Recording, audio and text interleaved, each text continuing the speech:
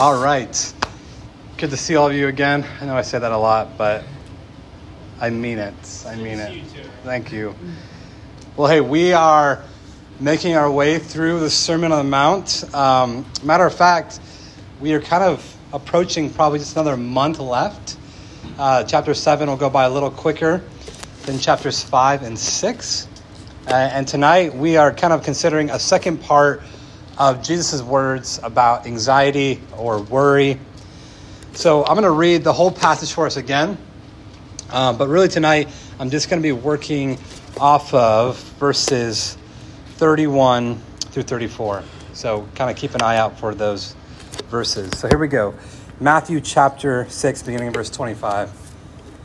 Therefore I tell you, do not be anxious about your life, what you will eat or what you will drink, nor about your body, what will you put on?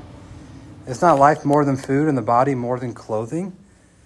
Look at the birds of the air. They neither sow nor reap nor gather into barns, and yet your heavenly Father feeds them. Are you not more value than they? And which of you, by being anxious, can add a single hour to his lifespan? And why are you anxious about clothing? Consider the lilies of the field, how they grow. They neither toil nor spin. Yet I tell you, even Solomon in all his glory was not arrayed like one of these. But if God so clothes the grass of the field, which today is alive and tomorrow is thrown into the oven, will he not much more clothe you, O you of little faith? Therefore do not be anxious, saying, what shall we eat, or what shall we drink, or what shall we wear? For the Gentiles seek after these things, and your heavenly Father knows that you need them all. But seek first the kingdom of God and his righteousness, and all these things will be added to you. Therefore do not be anxious about tomorrow, for tomorrow will be anxious for itself. Sufficient for the day is its own trouble. Let's pray. Lord, we confess that we need your help in this time. Be with us, we ask now in Christ's name. Amen. Do not worry. Do not be anxious. If there was one command that was much harder than what meets the ear, I think it was probably this command of do not be anxious. Do not worry. Something that I've always kind of struggled with the Christian life is how easy we are about knowing the right things and how bad we are about doing the things we know. In fact, many times when I meet with people, and maybe even I meet with some of you, and I'm listening to someone's problem, and I'm listening maybe to my wife talking about her hardships or someone in my family, and as I'm listening, I begin to think, okay, well, if I want to listen, I want to be, tender and just be that person who's there for you. But at the same time, I don't think it's just a male thing, but I want to help. I want to give advice. I want to potentially give you something that maybe you have forgotten or you don't know that could maybe be a better perspective that would give you kind of light and hope in the middle of your trial, your situation. And I kind of just, try to be wise about how I approach advice and how I give advice. And I don't want people to feel stupid or feel like I'm just coming across as a know-it-all. So I'll just find a way, an avenue into the conversation where I'll gently say like, hey, yeah, I totally get it. And that's so hard. Can I just share with you, a passage that kind of just came to mind while you were talking? Is that okay with you? They're like, yeah, sure. And we open up somewhere in the Bible, and I lead them to a passage, and I'll say something like, it just seems like right here, what a great reminder where the Lord is telling us in his word that because we have Christ, we can just rest in our identity. We can just rest. We don't have to chase the approval of man. We don't have to, worry about money. We can just be free from stress. And after I've done all the wisdom of trying to help and be cautious and be wise and giving advice, many times the receiving word I've heard has been something along the lines of like, yeah, well, I know that already. I know that already. Sinfully in my heart, I instinctively say, I don't say it out loud, I say it in my heart, then why are we talking about this? If you actually knew this hope and the rest of the gospel that you have, why are you having these issues? And this goes to the point I'm trying to prove, that it's really, really easy as Christians to accumulate a bunch of knowledge, to know the commands where Jesus says, you're right, don't be anxious, don't be worried, right? Don't just seek after the things of the world. We know that, but there's a huge disconnect between our minds and our hearts. And more than that, sometimes there's a big disconnect between our hearts and our hands. Jonathan Edwards, a very famous American theologian during the First Great Awakening, talked about this a little bit, and he said, many people know that it's a good thing and the right thing to give to the poor. Many people believe that it is good to help the poor. Now, let me ask you a question. Go ahead and raise your hand. Raise your hand if you also believe that. You believe that it's good to help the poor. Okay? Yeah, as I assumed, everyone's hand goes up. Now, here's where Jonathan Edwards is really helpful. He says, however, if someone says they believe that it's good to help the poor, but they have never actually given money to the poor or help to the poor, do they really believe that? Do they really believe that? You see, there's a difference between having a conviction and having a belief. There's a difference between knowing something, like I shouldn't worry, and actually believing that I don't need to worry. And so when we approach Jesus' words here, just be mindful that the most repeated command in all of Scripture, I think it's something about 250 times, give or take, is this command, do not fear. Do not fear. How many times does God have to tell his people in Scriptures, do not fear? And yet we all know that, right? We all know we shouldn't fear, but the bottom line is we fear a lot of things. We fear being rejected. We fear being an outcast. We fear being made fun of. We fear not being able to make enough friends. We fear not being successful or living up to expectations. And more than that, we let these fears and these worries that we have drive us.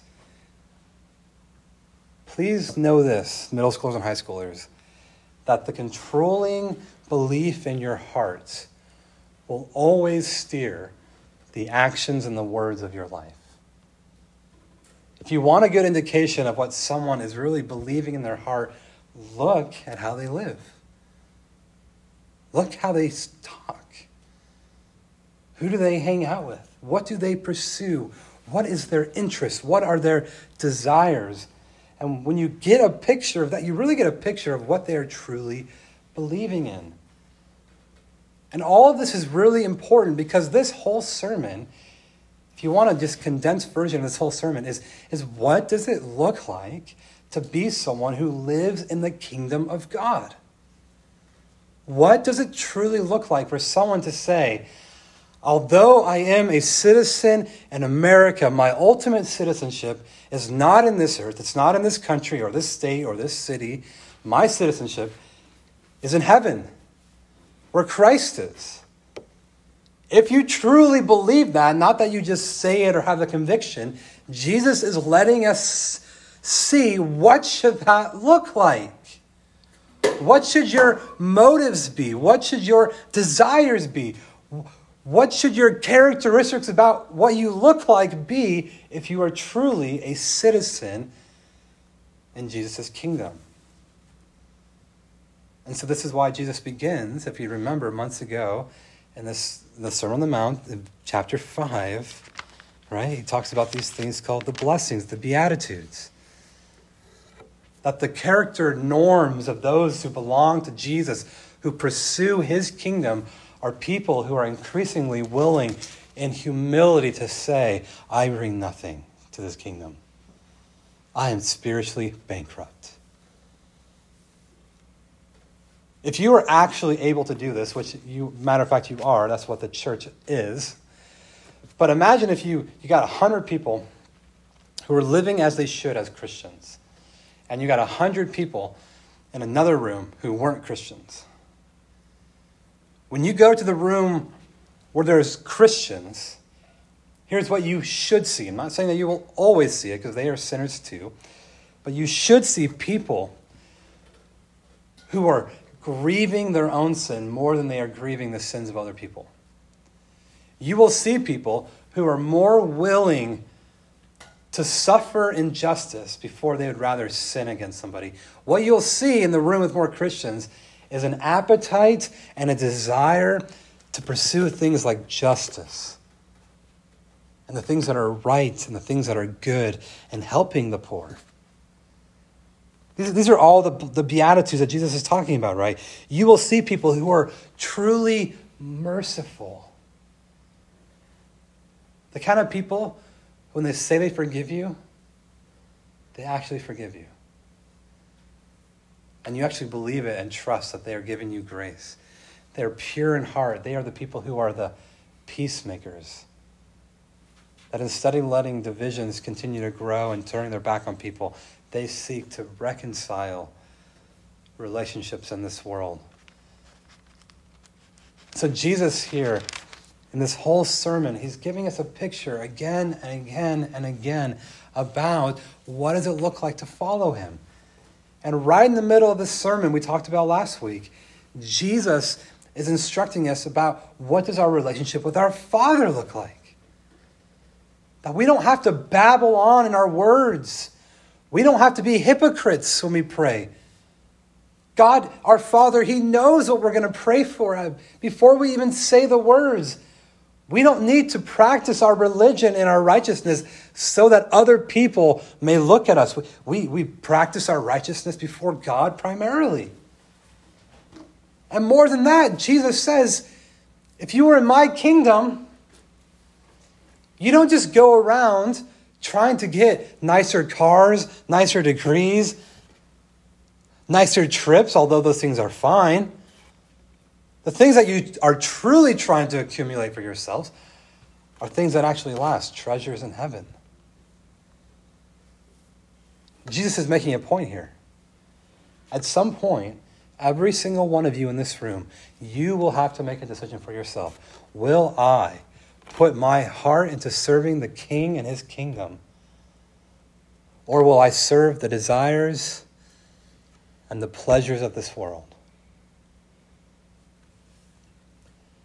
We are very tempted to think that we can do both. But do me a favor, look back down in your Bibles. Look at chapter 6, verse 24. Jesus is very clear. In my kingdom, you must know this. No one can serve two masters. For either will hate the one and love the other, or he will be devoted to the one and despise the other. You cannot serve God and money. Jesus wants all of you. He gets all of you. He deserves all of you. We don't pick jobs simply because it'll make us a lot of money. We pick a job in which we can find a way in which we can provide for ourselves and our families in a way in which we can honor God. We don't just pick the biggest house that's going to give us the most comfort. We begin to pick houses in a way, how can I be hospitable? How can I be someone who's close to other people, or I can be a good neighbor and share the love of Christ with them? We don't just buy things simply for our own sake. In everything, we are thinking about the kingdom. Every decision I make, I am thinking about the kingdom.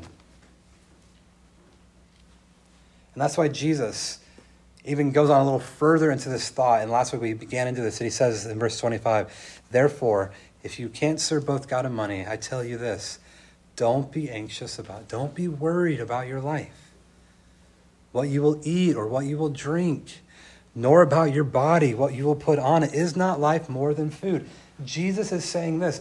There's even a temptation to let the small things of life overshadow our ambitions for living a life in the kingdom. You see, one of the things that really makes me sad about modern Christianity in a lot of ways is most people are bored with God. We're bored with church. You know, sure, every once in a while we sing a song that we really like and it kind of raises the religious kind of experience for a second. Maybe we can point back to a moment or two where we went to a camp or we heard a sermon and it kind of made us feel something. But by and large, in the ordinary day-to-day life, we are not excited about God. I think for many of us, that stems because we are still trying to decide, will I rather live for my own kingdom, my own ambitions, my own desires, or will I live for the Lord? You see, once you understand the all-encompassing kingdom of God into which we are called to be citizens of, you begin to realize that there is not a moment in our day, not a thing that we do, that doesn't in some way reflect and bear upon my relationship with my Heavenly Father. Even worrying about the food that we eat, the clothes that we wear, the things that we do, Jesus is saying those things have the opportunity to take your heart away from truly seeking the kingdom. And that's what we talked a little bit last week. But what I want to do tonight is I want to just kind of talk about some of the issues that this passage also raises for us. What ultimately does fear and worry and anxiety make us look like? And what is Jesus' solution to it? So 2 points tonight. I'll try to be quicker. I know, very long introduction, but I think it's helpful to get the whole context of Jesus saying the whole kingdom is all-encompassing. So with that said, let's go ahead and look down at verse 31. So Jesus is giving a therefore, right? So he's summarizing all the many arguments that he's been making from verse 25 all the way to 30. I think there's like 4 arguments or so. And he says this, therefore, do not be anxious. Right? So his application to all that what he just said, God cares about the sparrows, how much more does he care about you? You know, God clothes the lilies, how much more beautiful, how much more than is the argument? Therefore, don't be anxious. Right? Look at verse 32. For the Gentiles seek after these things, and your heavenly Father knows that you need them all. So the first thing that Jesus says here for us is that ultimately a lack of trust in God is pagan. Is pagan.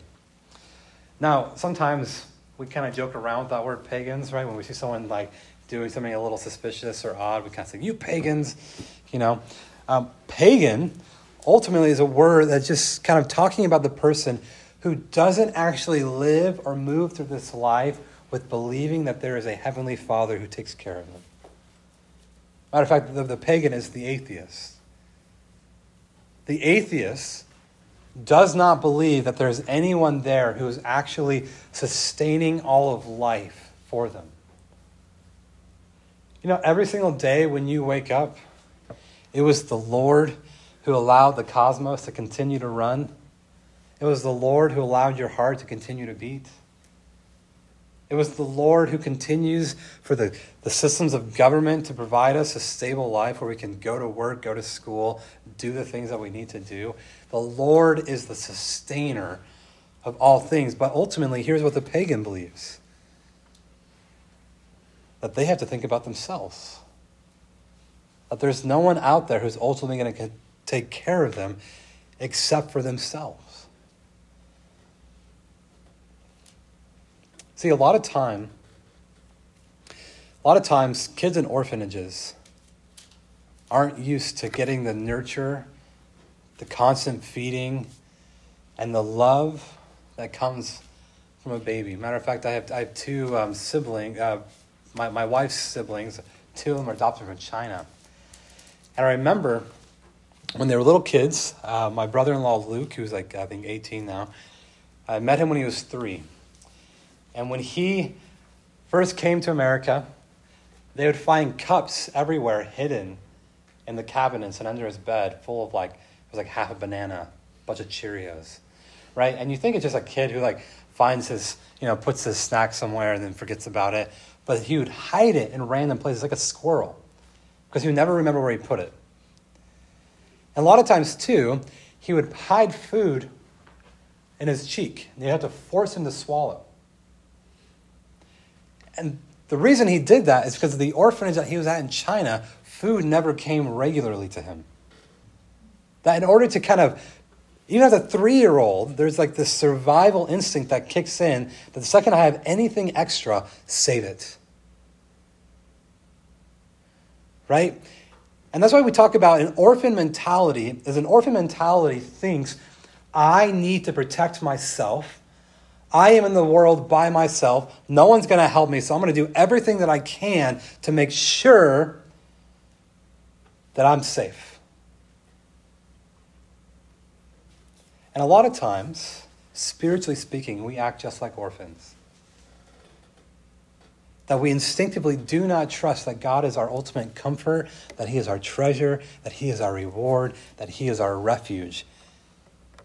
And when hard things come, when the social pressures of life come, an awkward moment faces us, rejection, loss, grief,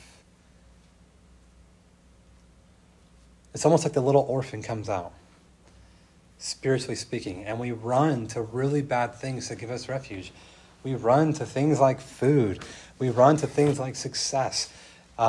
Many people run to things like sex, thinking that this will be my comfort. This will make me feel safe. And Jesus is saying, this is how the pagan acts. The pagan who doesn't believe they have a heavenly Father, but you have a heavenly Father. So ultimately, people who live in the kingdom, people who believe that Jesus is their king, are people who never have to worry about being fed, about being clothed, or about having a house, because we have a heavenly Father who is going to take care of us. I don't have to stash away food.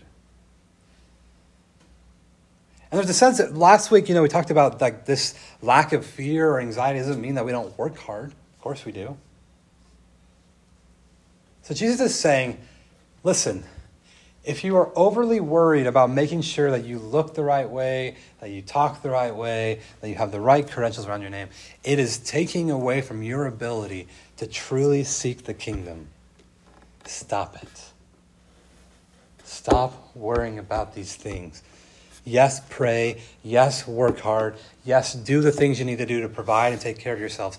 But do not let yourself worry about these things. I'll give you one illustration.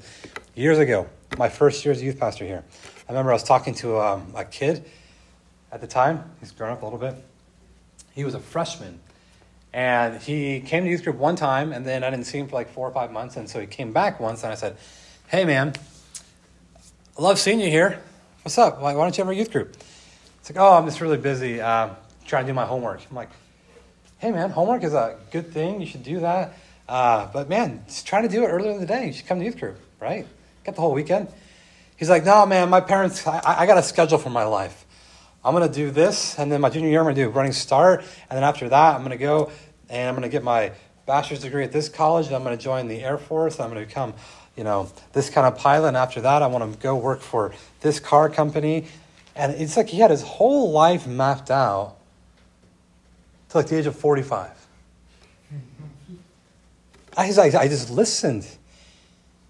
And you see how he was so worried about making sure that his life turned out this way that he couldn't even come to youth group because he had to make sure that he was doing his homework. See, that is priorities all wrong. Now, what you're not hearing me say is, Aaron says I don't have to do my homework. I can just read the Bible and pray and I'm good to go. No. That's a good example, and it's an extreme example, don't get me wrong, of someone, though, who's so worried about making it in life that his life and relationship with Christ is just void. And, as a matter of fact, I'll just speak about it. Pray for this person. I won't say his name, but it's the downward spiral of his life, too, spiritually. It's sad. It's important to work hard, to get good grades, to be wise in those things. I'm not, far be it, but what Jesus is saying, don't worry about it in such a way that it distracts you from serving the King. Because ultimately, when you do that, it's ultimately pagan. It's what unbelievers do. So my question as application would come, my question for you is this. When hard things happen in your life, when worries and anxieties creep up in your life, do you doubt and worry and have anxiety in a different way than the world would? If you were complaining about a hardship that you were struggling with, and maybe someone else who wasn't a Christian had the same struggle and hardship, would your complaining sound exactly the same? Is how you deal with the hardships of your life distinct from the world? I hope this makes sense. Because I'm not saying at times we won't ever struggle with worry, struggle with anxiety. But as Christians, we need to be distinct in this way. And so, moving on to the second point, the last point. What is the solution, right? Why does all of this not worrying about the small things of life, worrying about your Minecraft, worrying about what people think of me, why does all that matter? And what should the response be? Look at verse 33, very important verse. But seek first the kingdom of God and his righteousness, and all these things will be added to you. Will be added to you. Now, really quick, let me just kind of explain a little problem that people sometimes have with this passage, okay? Sometimes people think, okay, if I serve God, if I do what I'm supposed to do, God will make sure that I get everything taken care of. What do you do about the people and the missionaries who become martyrs by starvation? What do you do about all the people who at times didn't have everything that they needed? Is this an empty promise? Is this Jesus just kind of being using hyperbole here? And so what I want to just be very clear about, when Jesus says God will provide, he'll add these things to you, he is talking about the basic necessities: food, clothing, and housing. As Americans, we do not understand what basic necessities are. People in the West do not understand what we think we need in order to survive. Right? We think that we need electricity, refrigeration, we need all of this, the pleasures and comforts we have in life. We need a nice bed. We need our pillows. I need my Wi-Fi. We need your Wi-Fi. I need my iPhone. Jesus here is talking about the basics. That's one thing we need to realize here. But two, remember back to the Beatitudes. Blessed are you when you suffer for righteousness' sake. What Jesus is saying here, he's not saying it's an automatic, because sometimes the Lord will call us to suffer for the kingdom. Matter of fact, Jesus is the perfect example of that. He is the man of sorrows, who is well acquainted with grief. And his death and resurrection on the cross are a perfect picture that as people who live in the kingdom, we are not promised to get every kind of pleasure and comfort that we want. What Jesus is saying here is let God take care of the providing. He is the one who does it anyways. Right? He's not making some absolute promise that everything will fall into your life if you just serve God. People love to kind of use this as a prosperity verse. What Jesus is saying, it is God's job to provide. It is your job to pursue the kingdom. You work and you worry and you have desires all about seeking the kingdom and its righteousness. Those are two things. First thing, seek the kingdom.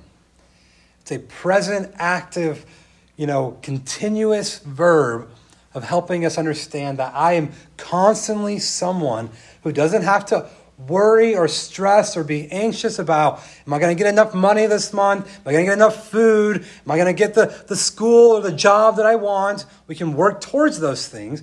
But what I need to really put my worry and interest and desires in is, am I seeking the kingdom? Am I doing my best job to make sure that the people in my life, although it might be small, experience more of the presence of the King? Think about Jesus. Everywhere Jesus went, there was justice, there was mercy, there was goodness, there was patience, there was kindness, there was gentleness, there was grace. Jesus fed the hungry. Jesus healed the blind, cured the leper. Jesus taught. Anywhere Jesus went, there was the kingdom. Jesus is truly someone, everywhere he went, the kingdom, there it is on display. And what Jesus is saying, that is what you need to be seeking in your life. Now, how do you relate this to a life of a high schooler or middle schooler? Do you realize that when you do your homework, that when you obey your parents, that when you are choosing what to be entertained by, even when you walk into this room for youth group, you have an opportunity to glorify the King, to seek the kingdom by making the presence of the King known.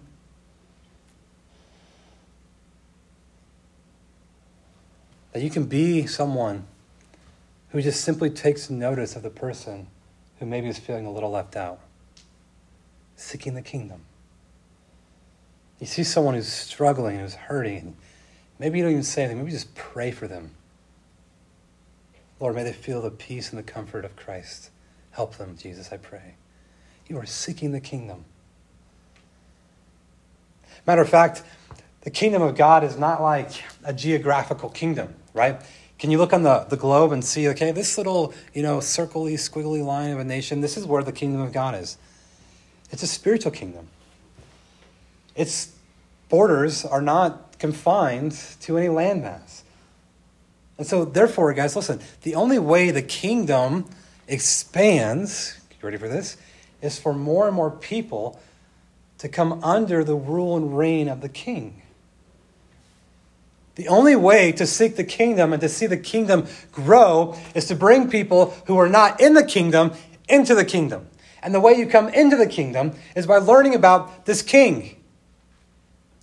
And learning how this king ultimately is the king who has left his father's glory,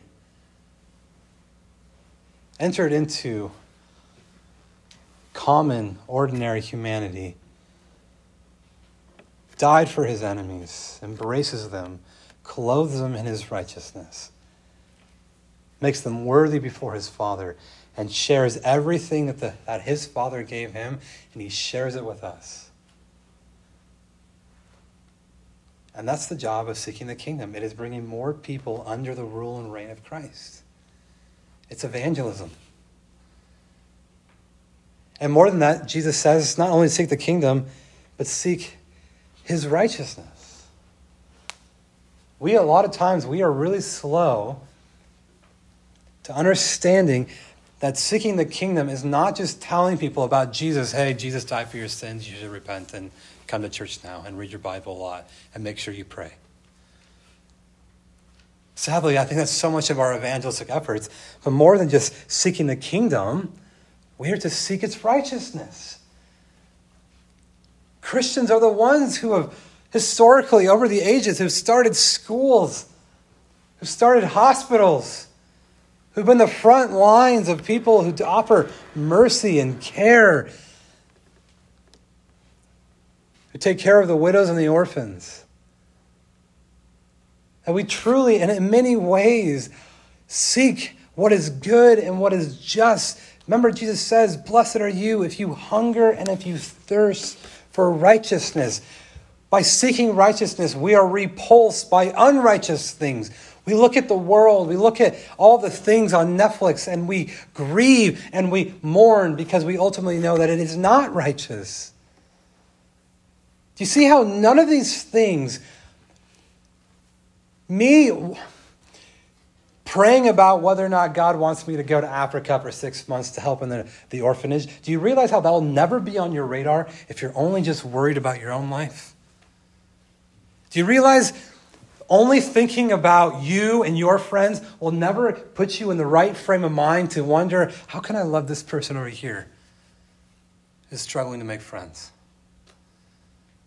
Do you realize if you're only thinking about the next thing that you can get to eat or wear, or the thing that you want to be entertained by, you'll never learn to have an appetite for righteousness. So, I mean, the question Jesus is really making in these couple of verses, are you going to be distinct from the Gentiles and the pagans? I know I'm kind of preaching a little hard. I realize that, guys, but listen, this is something that maybe I'm a little slow in my own life to recognize. That we really struggle with just wanting to live an easy and comfortable life. And Jesus is saying it is getting in the way of you truly serving God. I challenge you and I encourage you. Have you ever thought about things in which God is maybe calling you to give up? Has he called you to take a step of faith? Like a couple of months ago, my wife and I were taking a walk, and we were just talking about our lives, we're dreaming a little bit.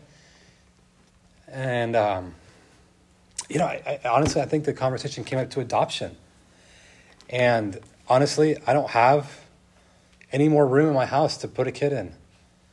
I don't have any more cars to fit people in there, like they're full. And yet we still wonder, is there a step of faith that God is calling us to? That we're just we're comfortable, right? Like so much of my Christianity, it's comfortable. Like, isn't there a sense in which sometimes God is calling us to seek the righteousness and let us just, God will provide? Doesn't it say that right there? All these things will be, God will, don't worry about how you're going to make it work. You seek the kingdom. You pursue the righteousness. God will take care of it. He's the one who provides. Now, don't misunderstand me. I'm not saying I'm adopting a kid, but these are conversations I'm trying to have in my own faith. Do I just want the comfortable Christianity where I just come here, get a sermon, sing a few songs, and Monday through Saturday, it's mostly just me seeking my own kingdom? These are hard words. And so Jesus ends by saying this in verse 34. Therefore, do not be anxious about tomorrow, for tomorrow will be anxious for itself. Sufficient for the day is its own trouble. One thing I really appreciate about Jesus here in this last little section is he helps us be practical. Practically speaking, it makes no sense to worry about problems that are going to happen tomorrow. Right?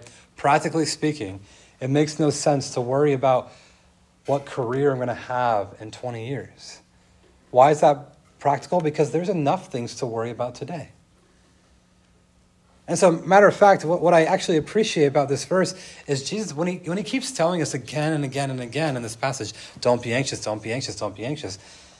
Here's the thing, there are things that we are to be worried about.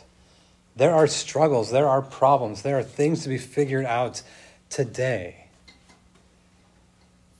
But none of these things should lead us to the point to where we feel like we're the orphan, that we have to fight for ourselves. None of these things should lead us to the point to where we are choosing our own desires over seeking the kingdom. We should be worried about what the Lord has for us today and let tomorrow be anxious for itself. So guys, if there's just a closing word I had for you from this passage, I know this is a special passage that people run to when they are anxious, when they are worried. But I think the meat of this passage is really this. What is in the way in your life that is stopping you from truly living a life that is seeking God's kingdom and his righteousness? What are the things that you're worried about having, the comfortable things we enjoy, that are crowding out the things that should lead us to a life of considerable faith and righteousness? And I'll give you one illustration, and I'll be done. And this illustration I used the very beginning of the Sermon on the Mount.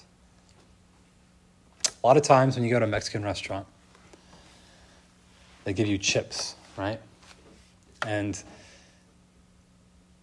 they're usually warm, and they probably have salt in them, but you get the salt shaker anyways, and you make them more salty. And if it's a good Mexican restaurant, they bring out all these different types of salsas, right? As a kid, me and my brothers, man, we would crush like 4 or 5 baskets. Yeah, my parents, I don't know. They let me do that. But eventually, after like 4 or 5 baskets, they would say to us all, don't fill up on chips. Don't fill up on chips. Many of us, the reason why we don't have an appetite and why we're bored with God is because we are filled up with so many of the things about what we will eat, what we will drink, what we will do tomorrow, social media, whatever it is, money. Jesus says, God sees the sparrows and he takes care of them. He'll take care of you. God clothes the lilies of the field. He'll clothe you. In my kingdom, though, with me as king, you have to be all in. Seek the kingdom. Seek its righteousness. Don't put your hand to the plow and look back to the world. Choose Christ and serve him faithfully. Let's pray. Heavenly Father, give us grace to do this more. We confess, Lord, that many times we are distracted. God, we are filled up with other desires. God, we repent of these things. But Lord, we pray that it be the tenderness and the gentleness of Christ and who he is. That he is a gentle Savior, that he's lowly in heart. And Lord, it's not that as if it's all just sacrifice. At times, Lord, it is. Sometimes we need to sacrifice things to serve you. But Lord, also you know that seeking your kingdom and your righteousness, Lord, is for our good. That many times, God, the things of this world do not leave us satisfied. They leave us malnourished and hungry for more. Or God, we just become slaves to our sin and to our desires. But help us, Lord, to drink from the wells of Christ, that in him we would truly be satisfied, that we would not worry, that we would not have to be the orphan, because we know that we have Heavenly Father who will take care of us. Help us, Lord, in this week to find ways in all of the things that we do to seek the kingdom and his righteousness. We pray in Jesus' name. Amen.